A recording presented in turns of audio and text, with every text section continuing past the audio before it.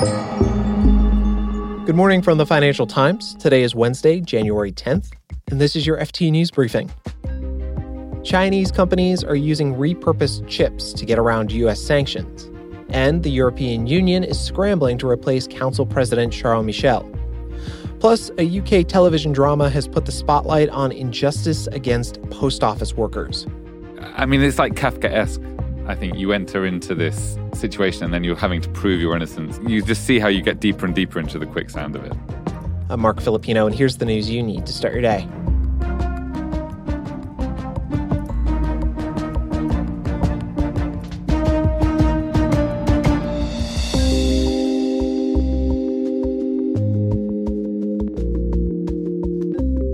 Chinese companies are struggling to get their hands on the chips they need to develop artificial intelligence. The U.S. has banned exports of high-performance semiconductors to the country. So these Chinese companies are now taking NVIDIA graphics cards made for computer games and repurposing them. Industry experts say this strategy is a pretty rough workaround. These gaming chips have a lot of raw computing power, but they can't do the kind of high-precision calculations that you need to train AI. As one analyst put it, it's like using a kitchen knife to create artwork. It's doable, but the results aren't great. Now, I've never made art with a kitchen knife before, but it just goes to show how desperate Chinese companies are to find workarounds to sanctions.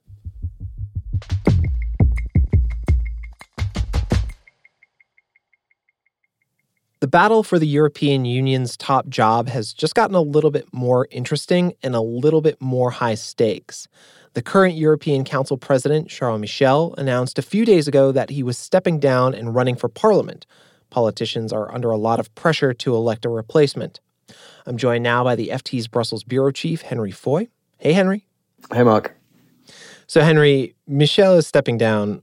What's the process here to replace him, and why is everyone in such a hurry?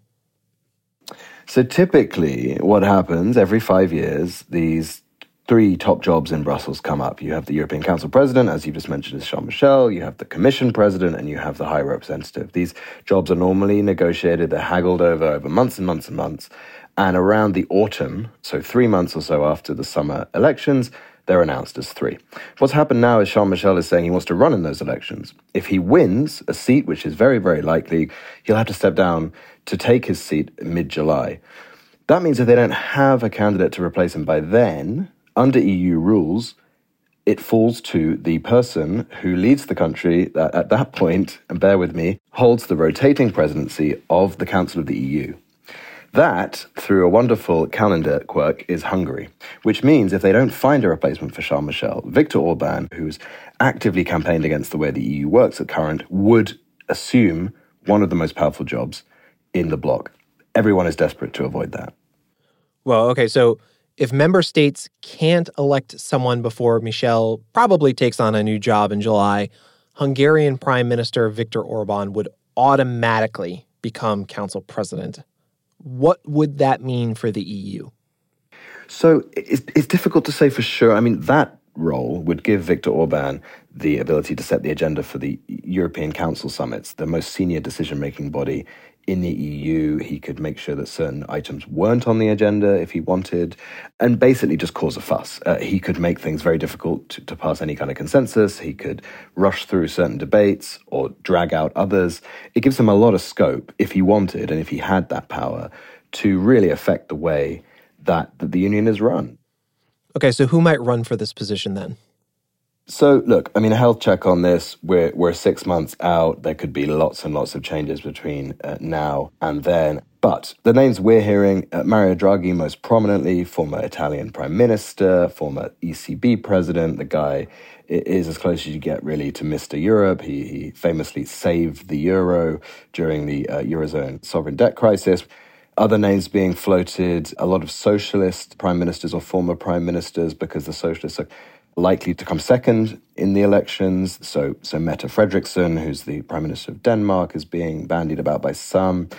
Pedro Sanchez, Prime Minister of Spain. There will be other names that will come up.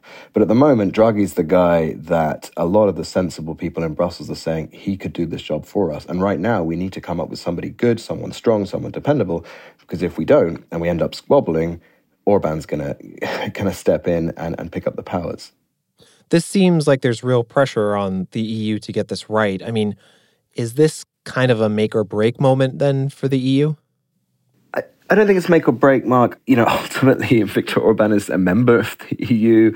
If they're too scared to let him have more power, they should probably think about whether or not they want him in the club. Nobody's getting to the point where they think Hungary should be expelled. I think people are taking this pragmatically and saying, okay, this is a reason to do this properly and to get this wrapped up nice and early. Let's get a good candidate we all agree on and just make sure it's solid. So I don't think we're in a territory of like, oh, if the EU doesn't fix this, it's in major trouble. It's more that, okay, we have to take this seriously. Henry Foy is the FT's Brussels bureau chief. Thanks, Henry. Thanks a lot, Mark.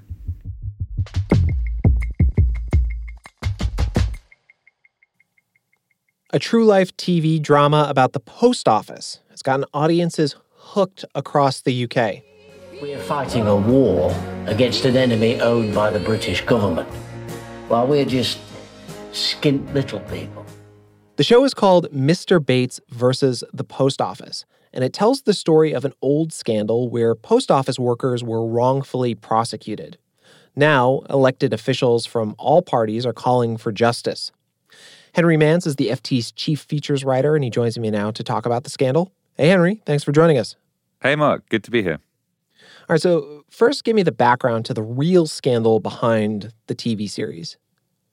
So over 20 years ago, the post office, it implemented a new IT system to record all the transactions made at its branches, thousands of them around the country. And pretty soon, a small number of post offices started to see real discrepancies between what they thought their figures were and what the figures were actually coming out as. And unfortunately for them, their contract said, if there's a cash shortfall, you make up for it. And so it ended up in a real Kafkaesque situation where these postmasters were accused of fraud, of theft. They pleaded guilty because they didn't know how they could contest what this computer system was telling them. They lost their businesses, they lost their work, in many cases suffered very serious health consequences. A small number of these sub-postmasters killed themselves as a result of the stress of this situation. And it took many, many years of campaigning for the truth to come out and for the post office, which is the organization that really was responsible, to admit that they had not, in fact, found fraud amongst their employees. And it's now widely called the widest miscarriage of justice in Britain in the 21st century. Now, all this is recounted in the TV series, but like you said, the scandal happened a while ago, and it isn't a secret or anything. So why do you think this show has resonated with the public now? Right. I mean, it's an amazing David versus Goliath tale, but it was actually about a slightly arcane bit of accounting, and it didn't come to life for people. And here you have it on the screen, and it stops being a question of accounting, and it starts really being about the emotional toll, the human toll. And I think also there's a mood in Britain at the moment that things don't work, that whether we're talking about electricity companies or we're talking about sewage companies, that they're not doing the jobs on behalf of ordinary people that they were set up to do and that is expected of them. And so it's really another example of feeling that there's a system out there that is amorphous, that has very bureaucratic processes, and that if you get wrapped up in it, as some of these sub-postmasters did, you will really struggle to clear your name, and it may have a huge personal toll on you. So how are politicians responding to this public attention? Right. The Prime Minister, Rishi Sunak, has said that he wants to make sure that compensation for the victims of this miscarriage of justice, that compensation comes much sooner. And he's told his Justice Secretary to work up ways of making sure that those who were criminally convicted are exonerated much more quickly. There's also an ongoing public inquiry, and now I think there's real urgency about more questions being asked of the companies involved. So you see this huge sort of head of steam build up to try and get some kind of result. Yeah, after all these years. But I'm wondering, Henry, do you think the huge public scrutiny of the way this scandal was handled will have long-term repercussions on how things are done in Britain, not just at the post office, but more broadly? I think the real problem is that if you talk to lawyers who are involved in the post office scandal and in representing the victims of that, they would say, look, the justice system in Britain has become so underfunded, the odds are weighted so much against the little guy, that there could be lots of these miscarriages of justice. And what it requires is more diligent campaigning, more willingness on politicians to hear out the complaints of ordinary campaigners. So I think what we are more likely to see is a whole number of other campaigns being shone light on. I think that could be the legacy of this. Henry Mance is the FT's chief features writer. Thanks, Henry. Thank you.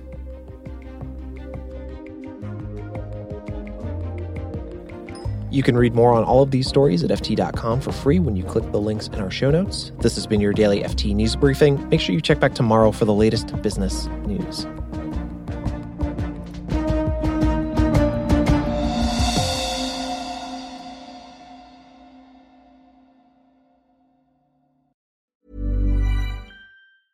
Hi, this is Matt and Sean from Two Black Guys with Good Credit. If you own or operate a business, whether it's a local operation or a global corporation,